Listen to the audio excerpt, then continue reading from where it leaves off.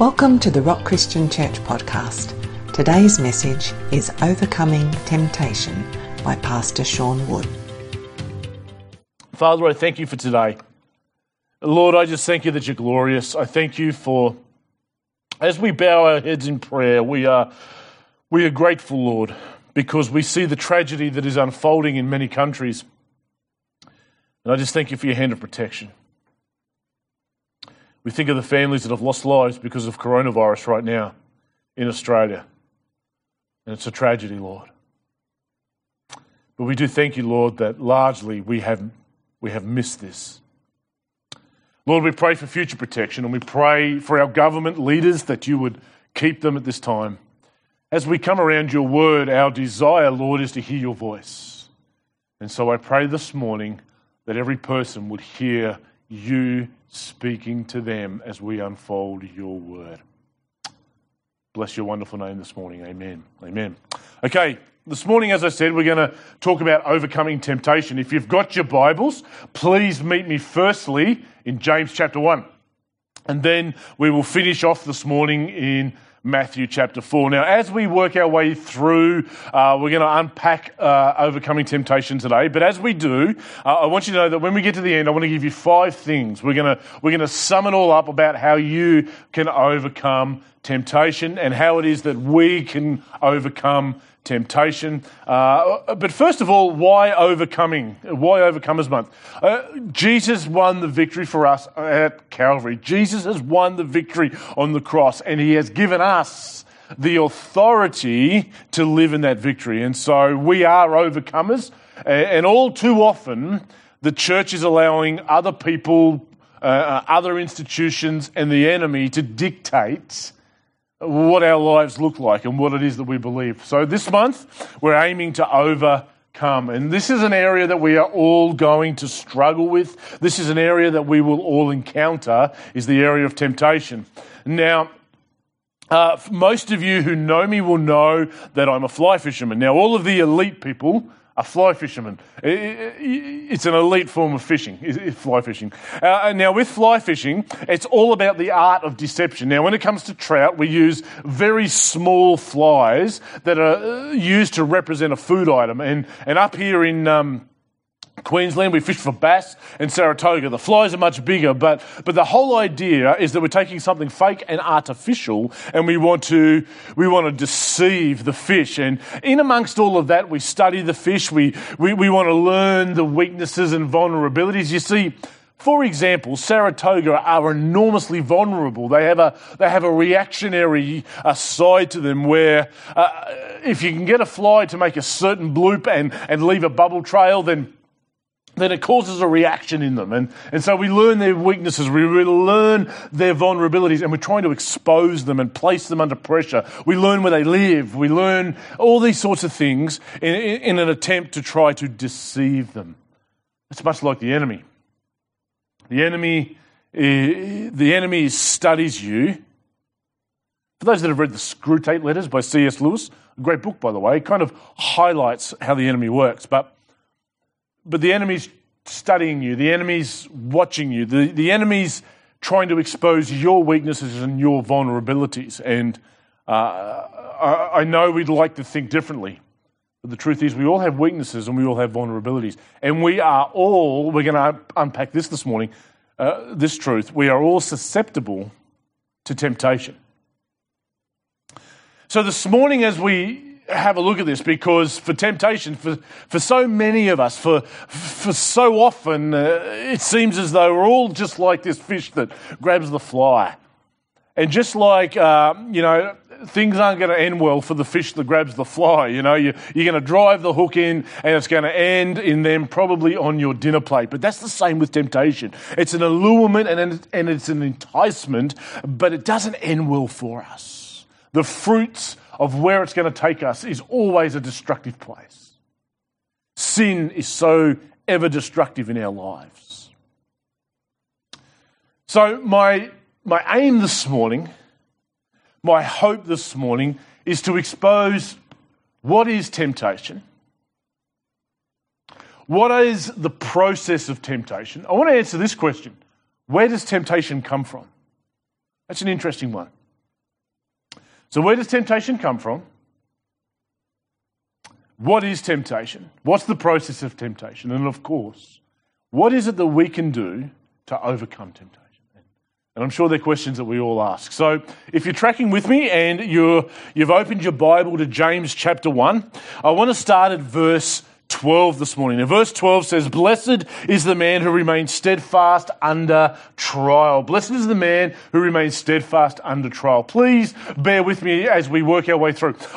Temptation means exactly what I just said. It means an incitement to sin. Always a negative connotation to it, but it's an incitement to sin. It is a trial or a testing. We will see, depending on what translation you might be following with me this morning, the wording might be slightly different here, but most of it means the same thing. For example, the word trial and the word test is the same word as temptation.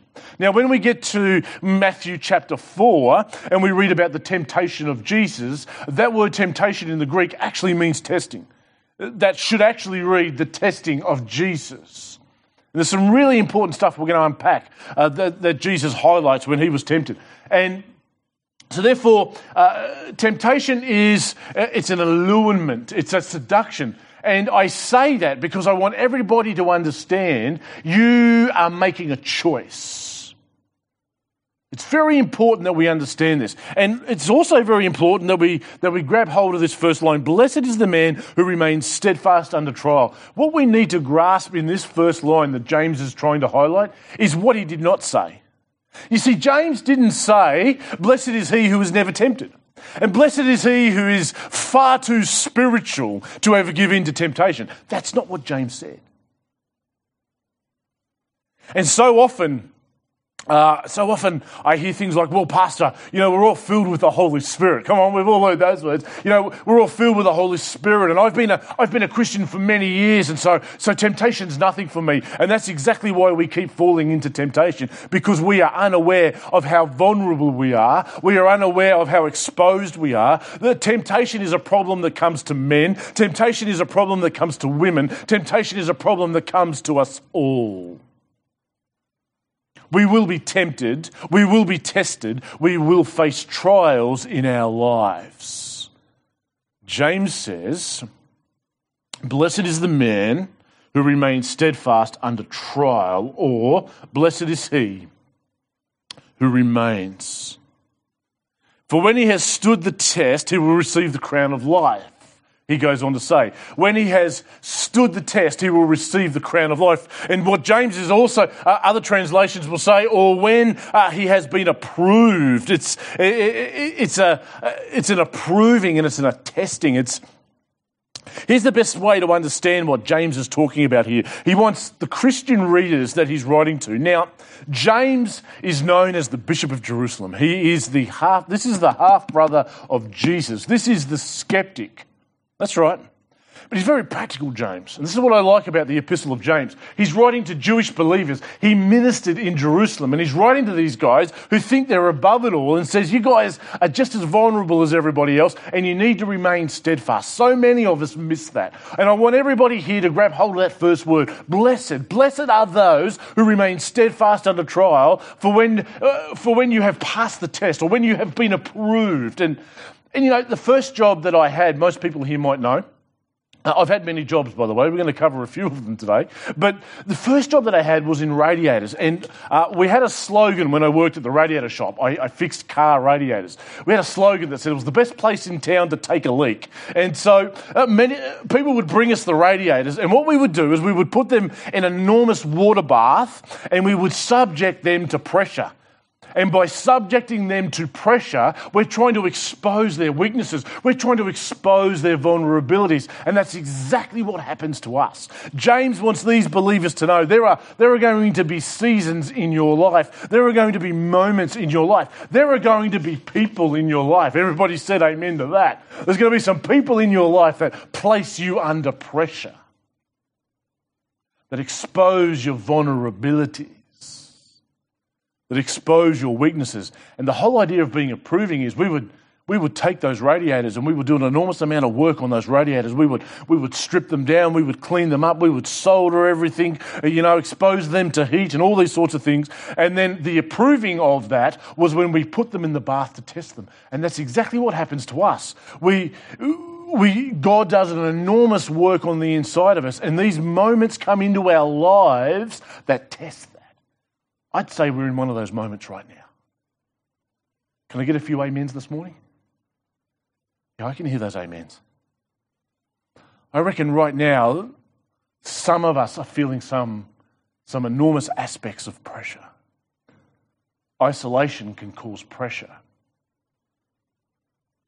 Some of us are feeling like we're under pressure. Some of us are feeling right now that our faith might be being tested. We have these moments in our lives. And James says, well, blessed are those who remain steadfast, who stand fast under trials. For when he has stood the test, he will receive the crown of life which God has promised to those who love him. Verse 13, we just went past something that I want to stop for a moment. We're going to expose this a little bit more in a moment, but it says here, for which God has promised to those who love him. And I just want to touch on those who love him. I want everybody to know that sin and temptation, sin is the outworking of temptation. We're going to cover that in a moment. But the root cause is a desire problem and a passion problem. Now, we're going to cover this when we finish, but I want to tell you right now, if you want to change that, fall in love with God. I want to encourage everybody here to fall in love with God, to fall in love with God in ever-increasing measures. Being empty of ourselves and being empty of these other things and being full of God means that we are so less likely. To those who love him, fall in love with God. Verse 13, let no one, now we're going to answer one of these questions that I asked before. Let no one say when he is tempted, I am being tempted by God. For God cannot be tempted with evil, and he himself tempts nobody. Now, we really need to cover this off. We really need to answer the question, okay, when I undergo temptation, who is it that's tempting me? Is God tempting me? The answer here is an absolute no. This is not coming from God. God is not evil. God cannot orchestrate evil. God cannot even conceive sin in any way, shape or form. God can't stand sin. That's why we have a problem. That's why we need Jesus. Our temptations don't come from God. Now, true, we need to understand that God allows us to be exposed. God allows us to be tested. God allows temptation. We're going to unpack that in a moment as we get to Matthew chapter 4 as well. Just hang on to that for a moment. But it is not from God. God can't tempt you. It is definitely the enemy. Let's take an example from Scripture that we might all know. Let's have a look at how this might work a little bit from Scripture. For those of us that know the story of Job, just read the first couple of chapters of Job. They are enormously profound. But what we learn from the book of Job is this. Job, everybody thinks this is a big gambling debt between God and the devil. But when you read the whole of Job, you'll understand there's a lot more going on here. But what happens is the enemy comes as he does, and we see this, that he comes. It's interesting how it all works. But you can read it for yourself. But what happens is the enemy comes before God, and God says, what about my servant Job? And the enemy says, well, I'm paraphrasing now. And the enemy says, but what am I supposed to do? You've got a hedge of protection around him. And friends, there's an enormous amount of encouragement that comes just from that verse. Just to think that God has placed a hedge of protection around us. That was Job in the Old Testament. According to the life that Job lived, we need to understand that too. But he says, what am I supposed to do? And then what we see is that the enemy, God allows circumstances to come against Job, but God always sets the boundaries. We see that God says to the enemy, yes, you can do this, but only that far. Yes, you can do this, but only that far. Yes, you can touch him in his body, but no, you can't. All these things. And what we actually see is God allows these moments, but it is the hand of the enemy. Temptation is not an action from God. But this morning, as we keep reading through James, I want to talk about something that is very uncomfortable for most of us. Because most of us like to say, well, you know what, if God's not tempting me, then it's all of the enemy. But that's not what James says. Temptation's all the fault of the enemy. Well, yes, evil comes from him. He is the author of evil and sin. I get all of that. But let's have a listen to what James has to say for us this morning. For God cannot be tempted with evil, and he himself tempts nobody. Verse 14. Now we're going to have a look at the process of temptation. Verse 14 says, well, no, but each person is tempted when he is lured and enticed by his own desires. Well, hang on a second. What did that say? Let's stop the bus. Press the rewind button here for a moment. Each one of us is tempted when we are lured away and enticed by our own evil desire. By your desires. All sin is a desire problem. That's right. Whenever the enemy is tempting you, he is exposing weaknesses and vulnerabilities in your desires. The greatest work God can do is in the area of our priorities and in the area of our desires in our heart. We all need new hearts. What did David say after Bathsheba? That's why we have Psalms 51. Create in me a clean heart, O God. That word create in the Hebrew means to make or to fashion from nothing. In other words, what David is saying is, don't renovate my heart, God, please. Don't just do it up. Don't fix it. You're going to have to start again and give me a whole new heart, a whole new set of priorities, a whole new set of desires, a whole new set of motivations. You are led away and enticed, which is an absolute fishing term. That's exactly, for anybody that understands fishing, and my son Reuben, he doesn't understand fishing at all. It's obvious. You've got to catch fish to be able to understand fishing, but it's right, it's only for the elite people. Can I get an amen? But that's a fishing term, and in the Greek it means to draw out. It means to lure away. And the question I have this morning is, where are we being drawn out from? From our safe refuge. What did David say in the Psalms? Oh God, you are my fortress, you are my refuge, you are my rock, you are my strong tower. There are some metaphors and analogies of God, but when we come out from that, it's like the fish, the Saratoga, they live in these heavy snags and up under the lily pads, but when I put the fly near the lily pads and it lures them out.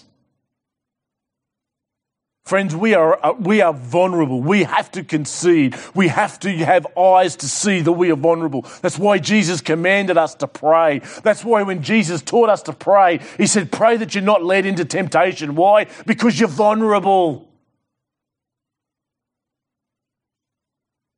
And we have a fallen nature inside of us.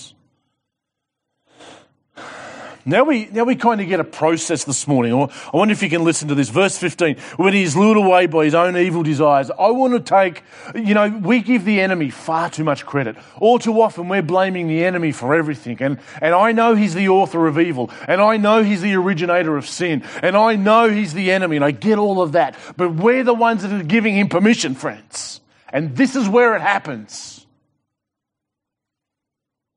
Sin will bring destruction in your life. Addiction will bring destruction in your life. And it all starts here. It's a desire problem.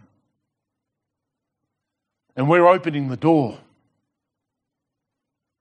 And although the enemy comes in and wreaks havoc, it's us that opens the door. I need you to understand that this morning. We are led away and enticed when by our own evil desires we open the door to the wrong person. Let's keep reading this morning. It says in verse 15, then desire, when it has conceived, gives birth to sin. Now, I'm really thankful for Martin Luther, the 15th century reformer. We've all heard of Martin Luther.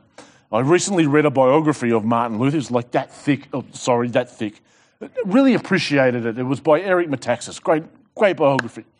But I appreciated one thing that Martin Luther said. You see, he's a guy that struggled with sin. He's a guy that thought that righteousness was something he had to achieve in his own strength, that he had to kind of mortify the flesh for himself. Hang on to that thought for a moment. I've got some stark news when it comes to that.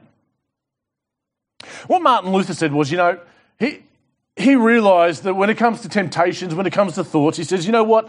We can't stop the birds circling above our heads, but we can stop them making nests in our hair.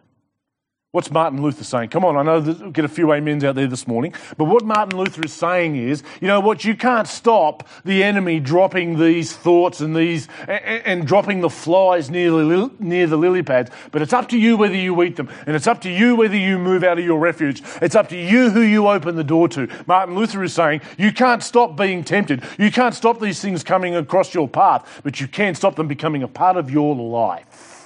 That's the message of that quote from Martin Luther. And this morning, as we have a look at this process, you know, I was reflecting on this week, and I can remember back in another job I had, this is actually the worst place I worked. I really didn't like working in this place. I stayed there for, I think, 6 to 8 months or something like that. But I used to work in a morphine factory, making morphine in Tasmania. And for anybody who understands the process, morphine starts by growing poppies in the paddock, and then the poppies are harvested and they come to us. And we had a process. Now, manufacturing's all about a process. You start here and you work your way through a series of steps, and then you come out the other end. Now, we were always looking for the end product to be 96% pure or above, which is enormously pure stuff. And the variance in that was far too... The process wasn't great, the machinery wasn't great. But here's something I learned about that. What would happen is, right at step one, the guy up in the seed shed, which could be any guy depending on the day, he would pick up bucket loads of these poppies and put them into this enormous hopper. A hopper's just like a conveyor belt. And he would load this up, and he had a machine that told him when it was empty. And then from the hopper, it would feed into what we called the seed room. Now, basically what that meant was that everything that went into the hopper slowly got fed onto this big round table, and that's where the guy was supposed to stand. And what would happen is everything that was in that mix would hit that table and would begin to get sorted. And it would get sifted down. And the job of the guy that was standing there was to let the poppies go through and to pick out all the thistles and all the weeds and all those sorts of things. There was an enormous amount of junk that used to come in. And that is actually one of the most important parts of the process. Everybody thought extraction and refinement was the most important part of making morphine. But what the problem is if the guy at the seed shed is not doing his job properly, then what happens is down the line, you're trying to deal with far too much junk in the process. In extraction, they're trying to get out all that grass and all those weeds. And then we get down to refinement. And as you go down the line, there's greater and greater and greater and greater measures of distortion in the product. Do you know it's the same with our lives? Everything, I want to make a statement this morning, everything that comes into your life comes in as seed. The Word of God, as we understand from Jesus, the Word of God comes into our life as seed. But so do temptations from the enemy. The enemy is forever dropping seeds into our life. When you're watching television, this is why we have to be careful about what we let past that step one. We need an enormous filter because, you know, you're sitting down watching television all the time and you're watching promiscuous ads and over-suggestive kind of sitcom television shows and we're watching people who flippantly use the name of our Saviour in a very flippant swear word kind of manner. And what is happening is all these seeds are coming in, and if we're not tuning them out, if we're not shutting them out of our lives, they're coming into the process. And we wonder why we get to the end stage and there's all this distortion in our life. And the problem is we're not dealing with the seed that's coming into our lives. And all seed comes in, and it's up to you whether it produces a harvest. It's up to you what the end product looks like, because you're the one that filters that seed. Now, the Word of God, it works the same for the Word of God as it does for everything else. And what I mean by that is when the enemy plants these seeds in, if we entertain them, if we begin to think about them, if we begin to plan them, every small compromise, that's what it looks like. It looks like all these small compromises. It's kind of like the guy standing there at the seed basket. You know, he might go, it doesn't matter. Every small bit that he compromises and allows through is causing a bigger problem down the chain. And it's the same for us. What we compromise, what we accept, these little seeds, and then the enemy keeps throwing in more seeds and more seeds and more seeds. And the next thing you know, we're overwhelmed. It's the same in our lives. The process by the time we get down to refinement end, we've got a product that's way less than 96% pure because we've let all the impurities come into our lives. We need to grasp that. And one thing we need to grasp is the person who has the responsibility for what gets past the seed room is us. It's like we're all standing at that table. Let's read that scripture together again. Blessed is the man who remains steadfast under trial. For when he has stood the test, there's that word again, he will receive the crown of life which God has promised to those who love him. Let no one say when he is tempted, I am being tempted by God. For God cannot be tempted with evil, and he himself tempts no one. But each person is tempted when he is lured and enticed by his own desire. And then desire, when it is conceived, there's the harvest, you see. There's a gestation period for all of this stuff in our lives, and it's what you give your attention to, it's what you give your focus to, it's what you meditate on. A.W. Tozer, in his book, The Pursuit of God, he says the church, and he's speaking in the 1950s, but it's still true today, he said the church has lost the art of meditating on the Word of God. And meditation on the Word of God is thinking about the Word of God. It's pondering the Word of God. It's allowing God to take that Word from head knowledge to heart knowledge. We take to heart far too much. Friends, the seeds that can come in, the enemy might use people to plant seeds in your life. That's right. Those little comments. I know other people are in this frame right now, and this is no joke, but it's no joke for you, and it was no joke for me. I grew up in a household where I was repeatedly told I would amount to nothing. And I know there's other people in that I'll never amount to nothing, that I had no talent, that I was just a waste of time, that I was always told that little boys, here's one that we might have all heard, I was always told that little boys should be seen and not heard. And I'm sure other people have heard that. And they're all seeds that go into our lives. And it could be something that other people say. It could be something you hear on television. It could be the lies that you hear through the media at times. They're not all lies. It could be something that somebody says on social media. The avenue, see, the enemy's using all these avenues to plant seeds in your life. And as we're going to see when we get to Matthew chapter 4, just like that seed room, God has constructed a filter for the seeds that come into your life. Here it is right here. I want to tell you that the most important thing in our lives is this. The more you know the revelation of God in His Word, the more you know of His Word, the more His Word is a part of your life, the greater ease by which you filter these things out. You see, the more you know of who you are in Christ, the less other people can tell you who they think you are.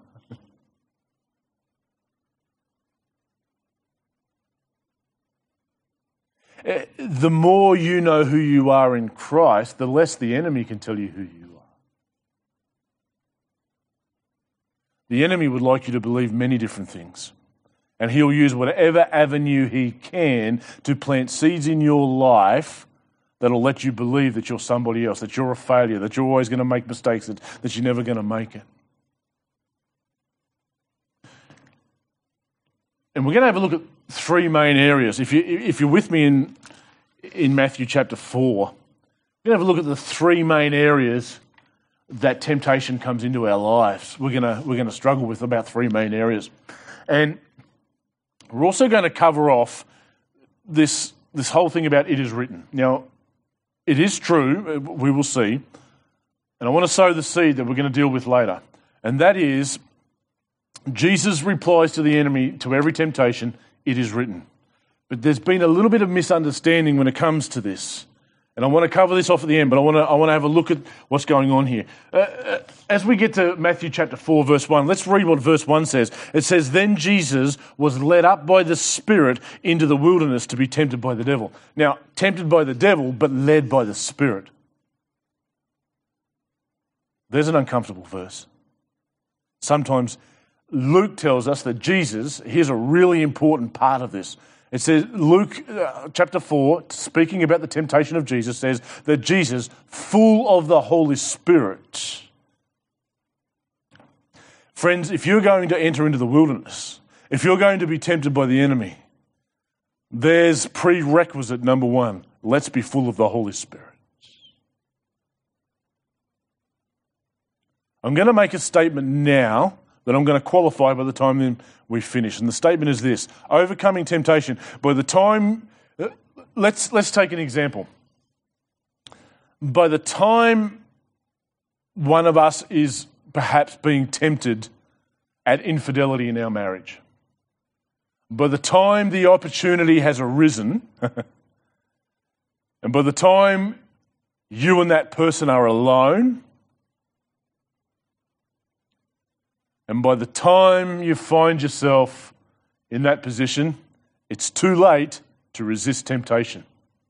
Now, I'm going to qualify that as we move our way along, but what I'm saying is, I'm going to give you one tool you can use if you find yourself in that situation. But what I want to tell you is, by the time you get to that position, and let's take a couple of other examples. By the time you're filling out the paperwork to dodge your taxes, it's too late. By the time you're being tempted to tell that lie, to cover up something, it's too late. By the time those words are beginning to form on your mouth, it's too late to resist temptation. If you find yourself in that position, I've got one tool you can use to get out of it. But overcoming temptation begins before that happens. Let's have a look at the life of Jesus here. Then Jesus was led by the Spirit into the wilderness to be tempted by the devil. Into the wilderness. What's the wilderness represent? The wilderness represents solidarity. The wilderness represents isolation. The wilderness represents vulnerability. There are seasons of wilderness in our life. In fact, you can experience times like this on every given day. You can experience moments in your life where you're exposed and vulnerable, and the enemy will try to wedge his way in. So, Jesus was led into the wilderness to be tempted by the devil, and after fasting for 40 days and 40 nights, he was hungry. I get that. Something we need to understand about this. We're reading about the testing and the temptation of Jesus. If that is not proof enough that you can be tempted, Jesus, the Son of God, right? He could be tempted, so you can be tempted. He was hungry. We are vulnerable as well. Verse 3, and the tempter came and said to him, have a listen to what the enemy says here. And the tempter came and said to him, if you are the Son of God, command these stones to become loaves of bread. If you are the Son of God. Some translations will have, since you are the Son of God. Now, this is not the enemy coming and saying to him, I doubt you're even the Son of God. What the enemy is saying here is, I'm demanding a demonstration that if you're the Son of God, since you're the Son of God, why don't you just turn these stones into bread? I want everybody to know right there and then, the enemy is tempting Jesus with something that's enormously possible. You and I can do, speak, jump, dance, wiggle all we like. We are not going to turn stones into bread. But Jesus had that power. Jesus could do this. This is a possibility for Jesus. A temptation never arrives at your door that is not a possibility for you. Since, or if you are the Son of God, command these stones to become loaves of bread. The first area that many of us will face temptations in is in the lusts of the flesh. Now, I'm going to say something reasonably controversial this morning, but I'm not at risk of any tomatoes or eggs coming my way. I'm going to repeat what I said last week, and that is this. We do not cast out the flesh, we crucify the flesh. Many of us will suffer temptations in our flesh. It's in the appetites of the flesh. We have a sinful nature. Now, if you're sitting here thinking, I want to know how to overcome the flesh, well, tune in when we pick up the Romans series, because we're going to move into Romans 6, 7 and 8, and it's covered in that, let me tell you now. But we'll get more about that later, but I need everybody to know we don't cast out the flesh, we crucify the flesh. That's what the New Testament teaches us. Now, moving forward from this, I need everybody to understand that there are absolutely strongholds that come into people's lives.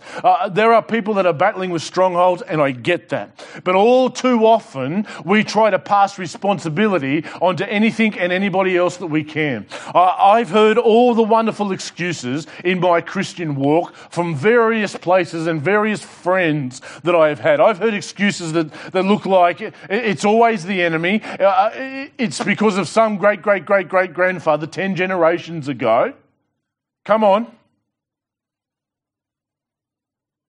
And we're always looking for the quick fix and the easy answer. We're always looking. These are going to arrive at some people's doors this morning as reasonably harsh words. But we're always looking for, I've just got to cast this out, when what Jesus demands of us is that you will walk it up the hill of Calvary and lay it at the foot of the cross. That's what Jesus is asking.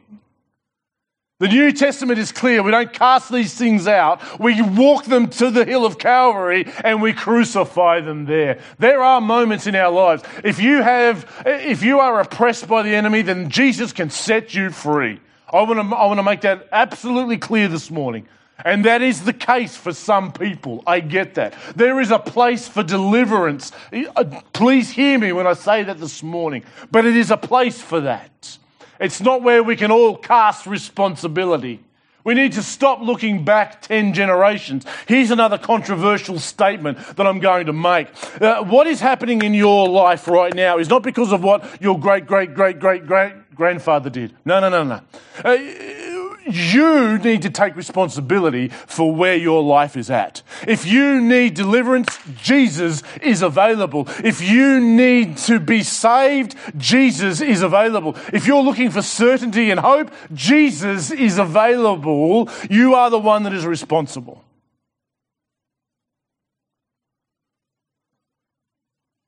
Well, my dad was an alcoholic. That doesn't mean you have to be.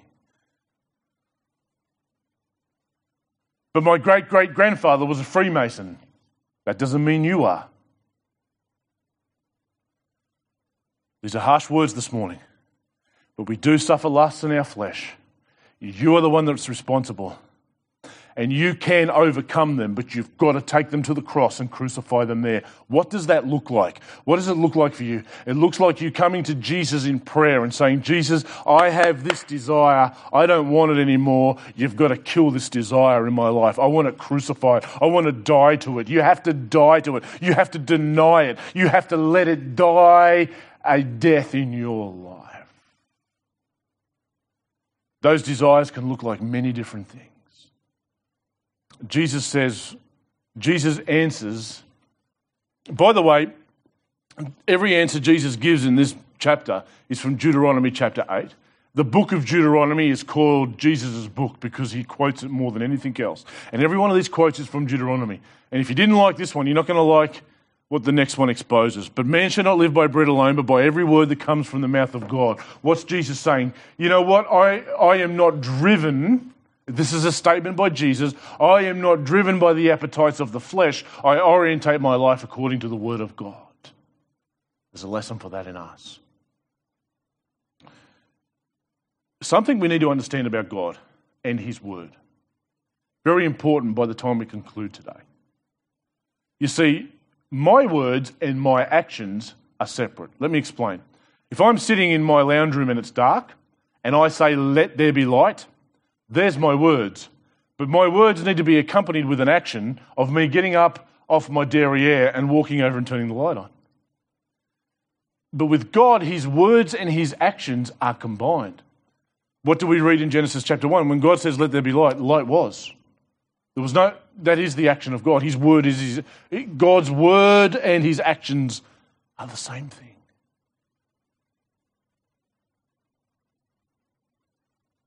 What are you permitting into your life? Let's have a look at the next one. Now, I know some people are going, well, this is quite simple, Pastor. The process is I just need to memorize heaps of the Bible. And if this is you this morning, then I want you to keep reading through this chapter because what we find next is a little bit of a revelation. Because if you think this is just I need to build up a heap of memory verses, and look, by the way, commit as much of the Word of God as you can to memory. That's a great habit to have in your life, and you should do. But if you think you're going to overcome temptation just by spieling off scriptures, I want you to know something. The next part realizes the enemy knows the Bible better than you do. Then the devil took him to the holy city and set him on the pinnacle of the temple. The first temptation comes into the lusts of the flesh. And set him up on the pinnacle of the temple and said to him, if you are the Son of God, there it is again, if you are the Son of God, throw yourself down, for it is written. Whoa, hang on a second. Now, have a look at what the enemy does here. For it is written, he will command his angels concerning you, and on their hands they will bear you up, lest you strike your foot against a stone. What are we reading? The enemy has taken Scripture, absolutely. The enemy has taken the words of God, absolutely. He is making a case from the Word of God, absolutely. But he's done something that is still happening today. He's twisted it. Here's what happens when you twist the Word of God. This is why it is enormously important that we treat the Word of God with the greatest of respect. This is why we must, with reverence and prayer, disperse the Word of God and communicate the Word of God. We must hold this in the highest regard and of the highest authority. Why? Because it's very easy for us to impart our will into this. I'm going to make another statement. I'm making a lot of statements this morning. You'll have to forgive me for those. I'm going to make another statement right now. Here's what the temptation is that comes here. The temptation that's coming here is to the pride of life, and it comes to all of us, and it looks like this. It looks like, let's bend the Word of God to suit our life when we should be bending our life to fit the Word of God. We get that around the wrong way all too often. We try to use the Word of God to justify our actions, to justify our false and faulty theology. When you get the revelation of God wrong, you are going to fall into many pits, friends. You're going to fall into many pits. I've had deep friends that I love dearly, not here in Queensland. I've had deep friends who have run off into adulterous relationships, broken up marriages, smashed families, and then they've opened this here and said that God wants me to be happy, and I can find these scriptures here. We need to be very careful about how we handle this word because it can be easily twisted. It's like taking one scripture here that says Judas hung himself and then taking another scripture that says, now go do likewise, and trying to form a theology.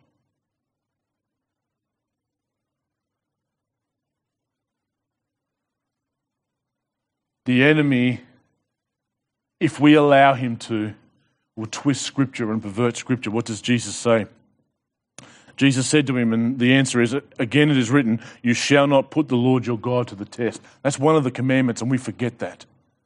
Anytime you try to back God into a corner, anytime you think by the words that you speak or by your holy, I'm super spiritual, I've been really spiritual this week, so that means that God's got to give me what he wants. Anytime you do that, you're demanding a demonstration from God, and it's putting God to the test. Let me give you an example of what that looks like in recent times. It looks like, I'm not going to name names this morning, you can go and look these stories up for yourself, but this is what it looks like. This is dangerous territory, friends, and I want to warn you about entering into these pitfalls. You're going to find many, many pitfalls that you're going to find if you start down the path of twisting Scripture. If you start down the path of demanding a demonstration from God. It sounds like this. We don't care about COVID-19. We don't care about coronavirus. We don't care about the hundreds of thousands around the globe that are dying. We're going to open our churches anyway because we're full of faith, and because of why? Because we have these special machines that are zapping coronavirus. This is silly, friends. This really is foolishness. That's not faith, it's foolishness. That's telling God, we're going to open church and none of us are going to get it. We're going to demand a demonstration from you. And what happens is, when they do get affected by coronavirus, it's funny how they immediately resort to, well, they didn't have enough faith. Or people start blaming God. You will find yourself in many temptation pitfalls unless you're willing to take the Word of God as it says. The challenge of the Christian life is this: we do not bend the Word of God to fit our life, we bend our lives to suit the Word of God. Our lives must conform to the Word, not the Word conform to our lives. Let me take another example this morning. I'm already on the unpopularity train, so let's take another one this morning. A very well-known preacher whose one hallmark sermon is based on the scripture, "Let the weak say, I am strong." You ever heard that verse? Let the weak say, I am strong. Let the poor say, I am rich. No, that's not a verse. That's a Hillsong song. The second part is. The first part, let the weak say, I am strong. The message sounds a little bit like this. Now, friends, let the poor say, I am rich. If you've got nothing in the bank, then you just go around saying it, and God's got to match your faith and fill your bank account, and God's got to give you that promotion. That's not how it works. In fact, that verse, let the weak say, I am strong, comes from Joel chapter 3, verse 10, and it's judgment speech from God. Read the context. And the pitfalls are? What's the pitfalls? The pitfalls are people's faith gets shipwrecked on the rocks because they end up trusting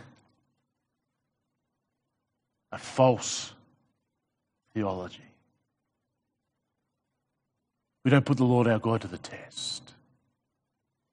His word must fit to our lives. Jesus says again, it is written. The temptation comes to the lust of the flesh. Temptation will come to the pride of life. We all want to be the ones in control of our lives. The call of Jesus upon each one of us is to lay down our lives and surrender to him. Verse 8, again the devil took him to a very high mountain and showed him all the kingdoms of the world and their glory. And he said to him, all these I will give you, if you will fall down and worship me. Isn't it interesting that when we get to the third temptation, by the way, there's no if you are the Son of God. Just FYI. If you fall down and worship me, then Jesus said to him, begone, Satan, for it is written, you shall worship the Lord your God, and him only shall you serve. What is going on here? Jesus has overcome temptation. Jesus was tempted. We know he was. The scripture says that he was tempted and he suffered in every way that we do. And the third challenge, temptations will come into the lusts and the appetites of the flesh. It will come into the pride and into the will of our lives. And the third aspect is always to what we worship. What is the number one sin you read about in the Old Testament when it comes to the people of Israel? It's idolatry. The enemy, one of the ploys of the enemy is to get you to worship anything, anybody, anyone that he can apart from God. Get you worshipping your career. Get you worshipping your bank account. Get you worshipping your spouse. Get you worshipping hobbies. Come on. That's right. All the golfers, listen to me this morning. That's right.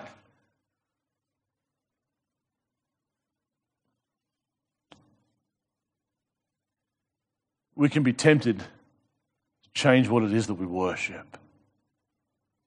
And every time the enemy tempted Jesus, Jesus replied with, it is written.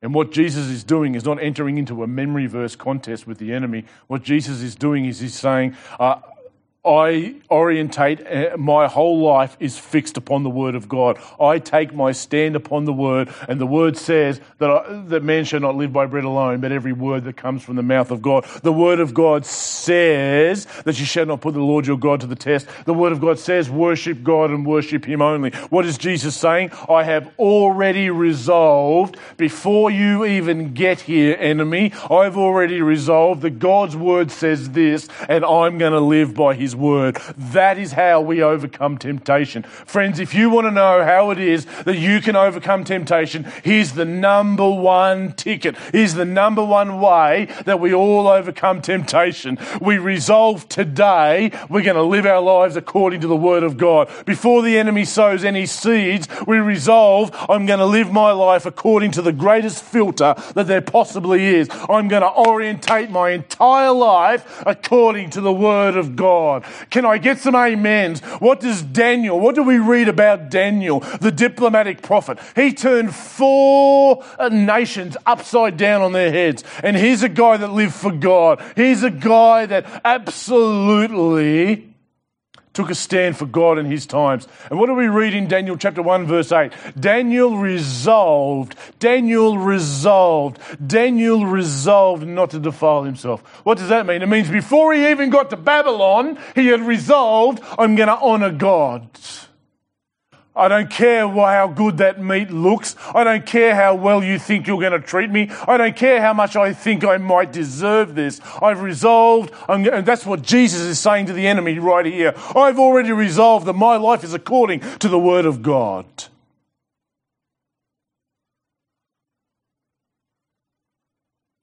You make your mind up today. You make your mind up before you even get there.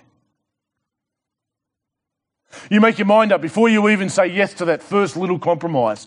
I've told this story a few times. When I was in the forestry planting trees, everything was mounded. We used to have an excavator that used to dig these big ruts for us to plant the trees in.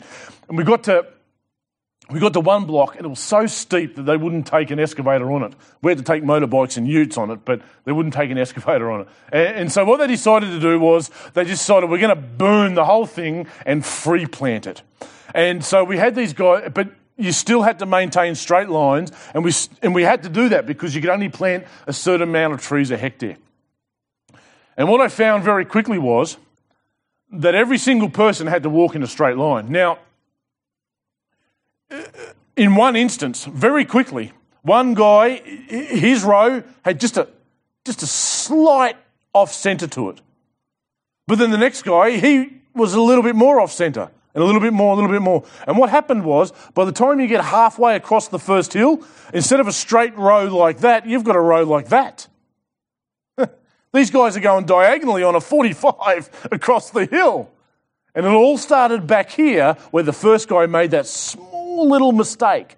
And so it is with our lives. Friends, the only way to keep straight going up and down the hill is to make sure that you orientate your life according. The only way I fixed those rows was I had to go ahead of the guys and put sticks in and said, just follow these sticks. And so I had guys, you need something you need a GPS for your life. Otherwise, you're going to end up all over the place. And let me tell you, if you say yes to that first little compromise, it moves a little bit and a little bit and a little bit. And the next thing you know, what was a little compromise here is you find yourself over here in complete destruction. That's the process that James gives us.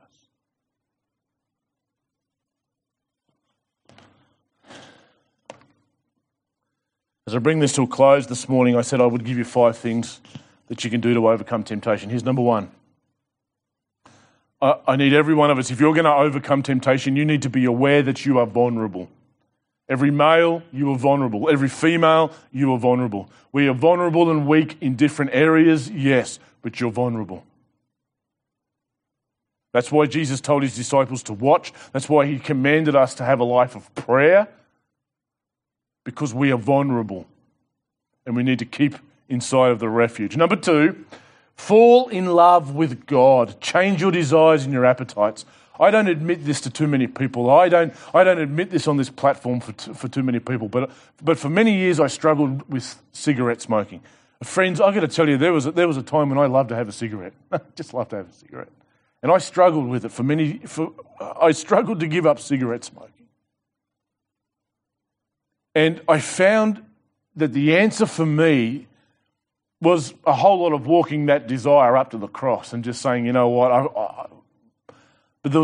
I had to change the direction of my life. I had to change the outlook.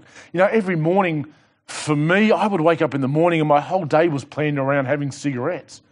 And so I started to wake up in the morning and plan my day around trying to fall more in love with God. And I'm still doing that today. I still need to fall more in love with him.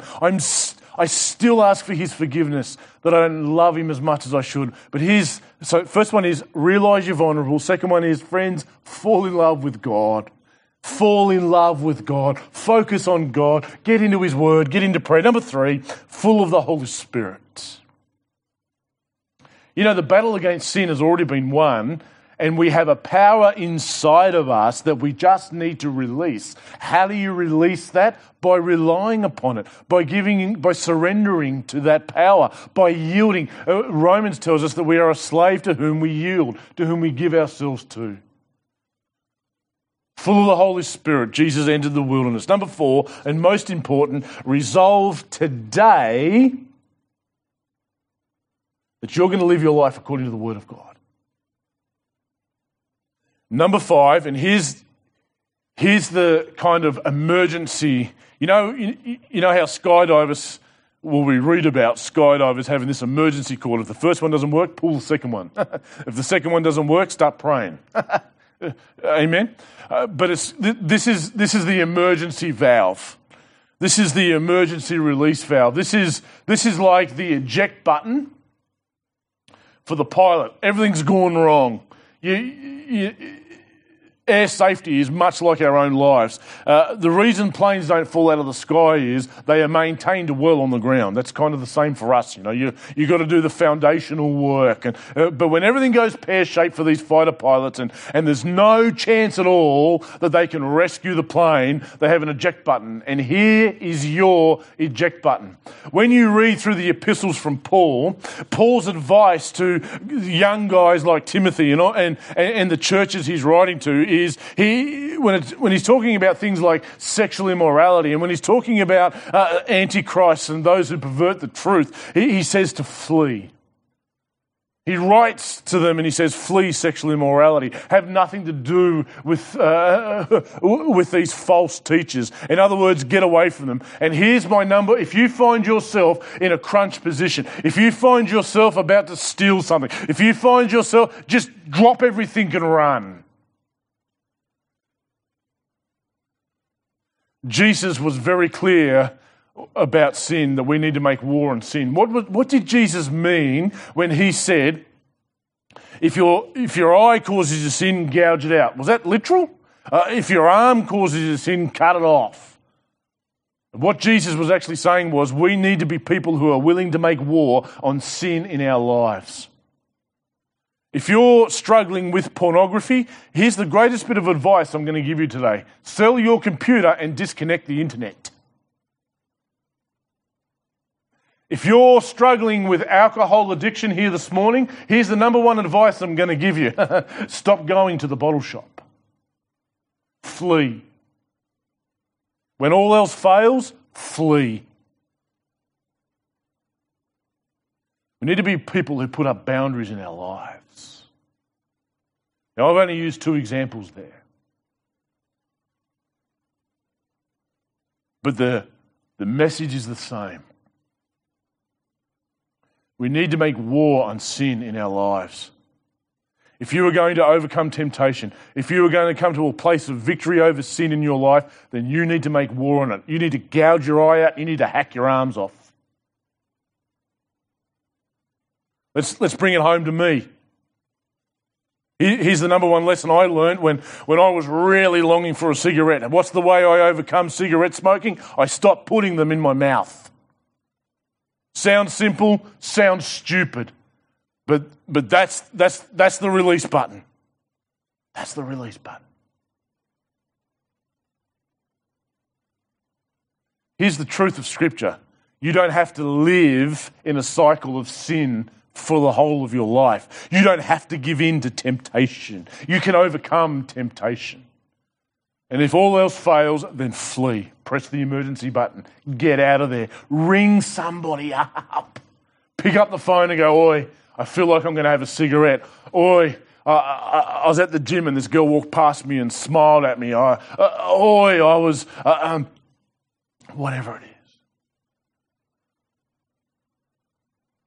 Ladies and men, if gossip's a big thing for you, then stop hanging around people that gossip. Go and find yourself a new crowd.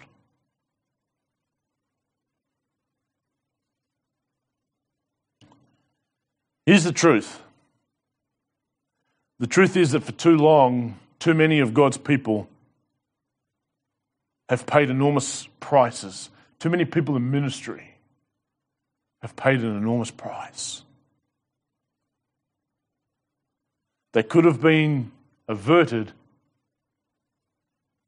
had proper boundaries been put in our lives, boundaries that consist of this, and if we all resolve, before we even get there, I'm not going to move. Let's pray. Jesus, I thank you that you won the victory at the cross.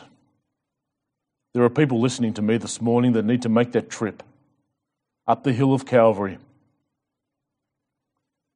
The truth is, Jesus, we all need to make that trip. Your word is very clear that anybody who comes after you must take up their cross daily and follow you. Every day we open our eyes. Every day I open my eyes, Jesus. I have desires and priorities that I need to walk up that hill and nail to the cross. We are all in this boat. I pray for those that are in that position. Lord, give us the strength. Give us the wisdom. Give us the insight and discernment to see the attacks of the enemy.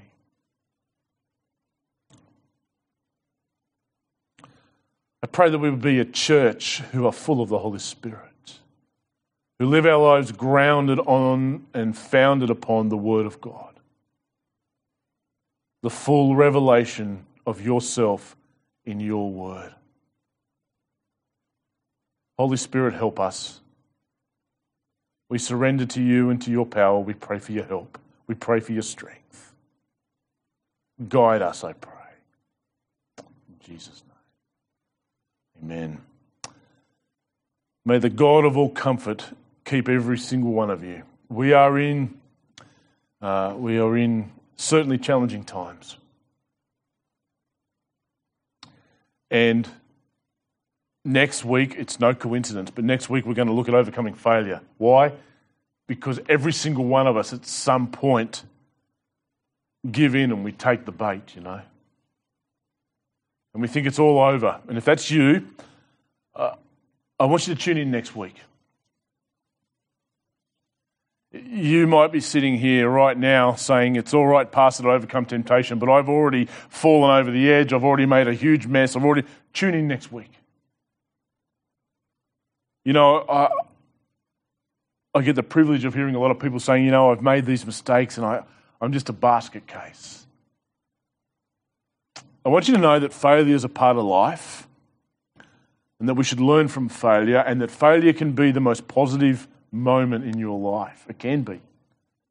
So tune in next week for that. God bless you.